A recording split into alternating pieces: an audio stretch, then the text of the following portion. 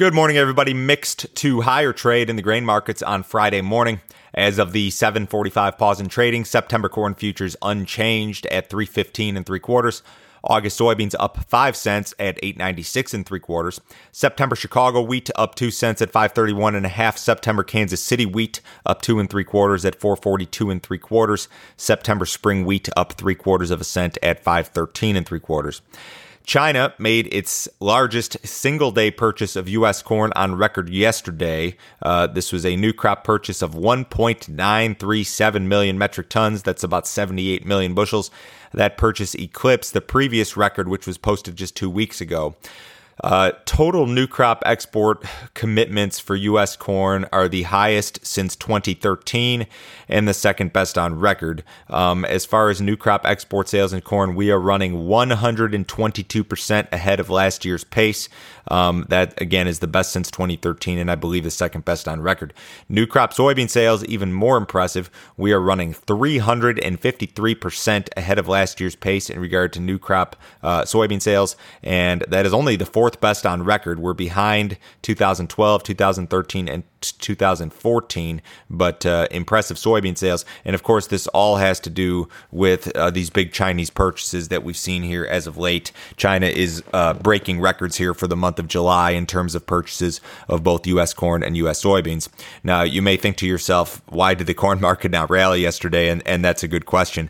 I think that the idea of a record national yield, of a record national corn crop, the idea of a very, very high stocks to use ratio, the highest in 15 or 16 years, that's just outweighing the demand story here for the moment.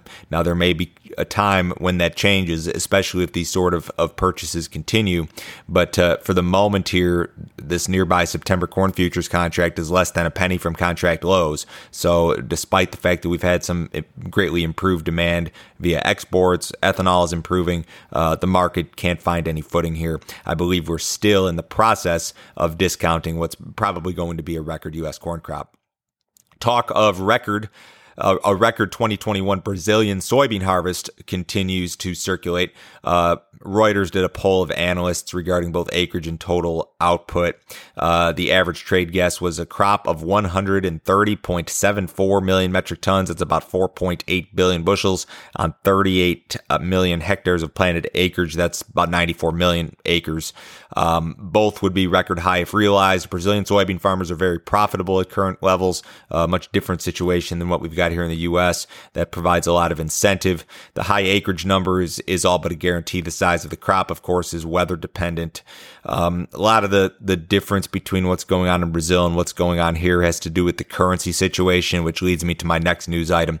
The U.S. dollar index posted fresh 2-year lows again overnight. So this dollar index, the most well-followed version, is trading its lowest level since May 2018. Now, you may think that should be a positive for our grain markets, and for the row crop markets, it's really not. And the reason is that the U.S. dollar index, the most well-followed version, is very heavily weighted and most heavily weighted versus the euro currency. We don't compete with Europe for corn and soybean exports. We compete with Brazil.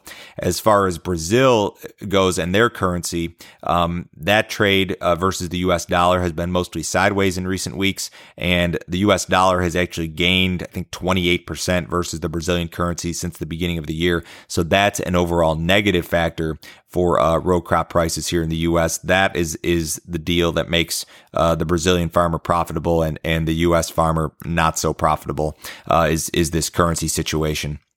Wanted to talk about new crop corn spreads very briefly.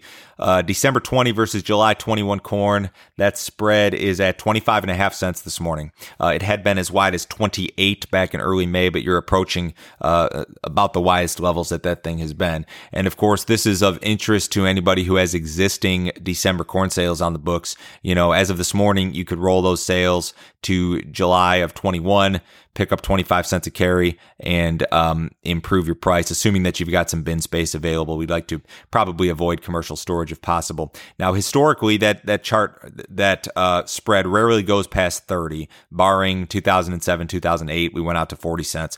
But most of the time, this 25 to 30 cent levels. Very, very good for rolling those sales. The one caveat here is that CME did increase its storage rates, and that's a factor that could push spreads to wider than normal levels. And if we're going to kind of see what the deal is with these new storage rates, this would probably be the year to do it, given the big crop, the big stocks to use ratio, the big carryouts, all that stuff. So that's one thing to note here if you do have some on-farm storage and if you do have some existing December corn sales.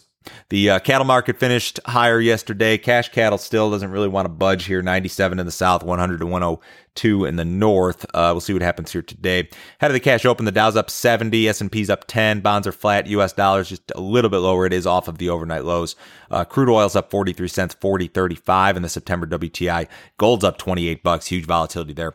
If you'd like some more information, visit my website, www.standardgrain.com. If you would like to know when, how, and specifically I am pricing corn, soybeans, and wheat throughout the year, go to that website, click on Grain Marketing Plan, and take a look at my subscription service. It's $49 a month. You can cancel it at any time. It includes all my recommendations, things like when to roll those existing corn sales, like I mentioned.